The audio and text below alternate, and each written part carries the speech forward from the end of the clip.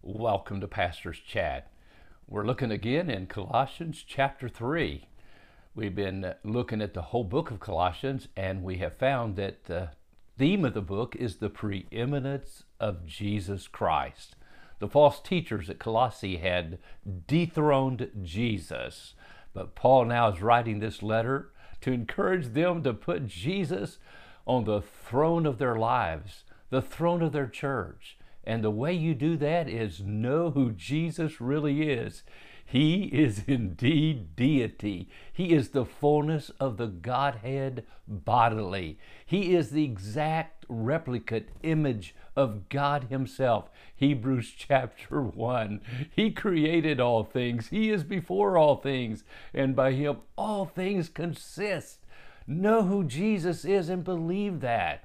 Then when you come to Colossians chapter 3, you can give Jesus Christ the preeminence in your personal purity.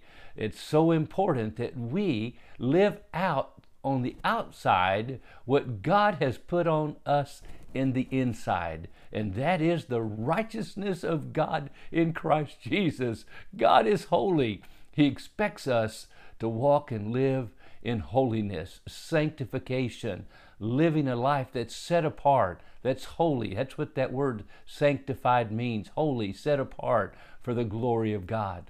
Now, we've seen how we have the preeminence of Christ in our personal purity and our Christian fellowship. And now we're looking at how we should have the preeminence of Christ, not only in those things, but also in our work as we walk with God. Now, let the peace of God rule in your hearts, he said in verse 15. Let the word of Christ dwell in you richly. That's how it's going to happen. I couldn't help but think as I began to make this devotional talk this morning that there are so many things today that tear us down.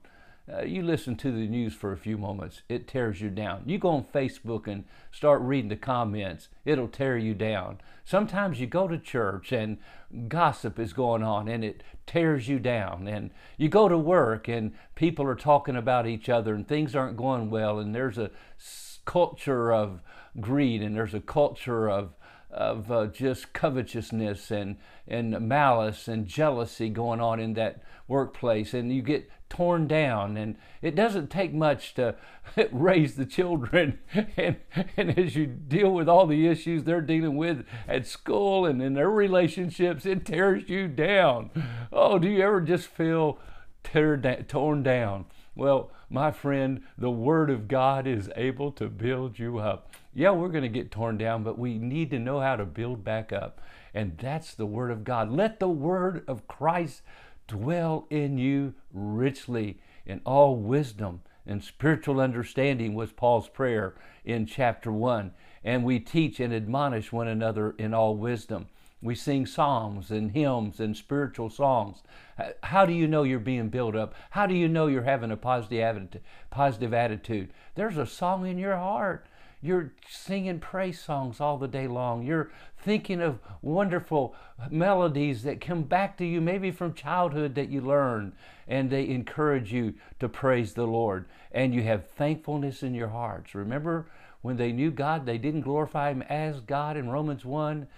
Neither were they thankful or grateful, and they became vain in their imaginations, and their foolish hearts were darkened. Now, as we close this session today, in verse 17, whatever you do in word or deed, do everything in the name of the Lord Jesus Christ, and again, giving thanks to God the Father through Him. Now, my friend, I think it is so important that when we realize that Christ is having the preeminence in our lives, you know what will happen? Everything we do, we'll be glad we're doing it. We know that we can do it in the name of Jesus Christ. We're not ashamed to attach Jesus and who He is to what we are doing and what we are saying. Yes, because we represent Him. So we do it all in His name. That's what it's all about. We're being a replica. We're being a person who reflects the glory of God. May God help us to do that today. I hope you're encouraged as you are built up in God's Word. God bless you, and you have a wonderful, wonderful day.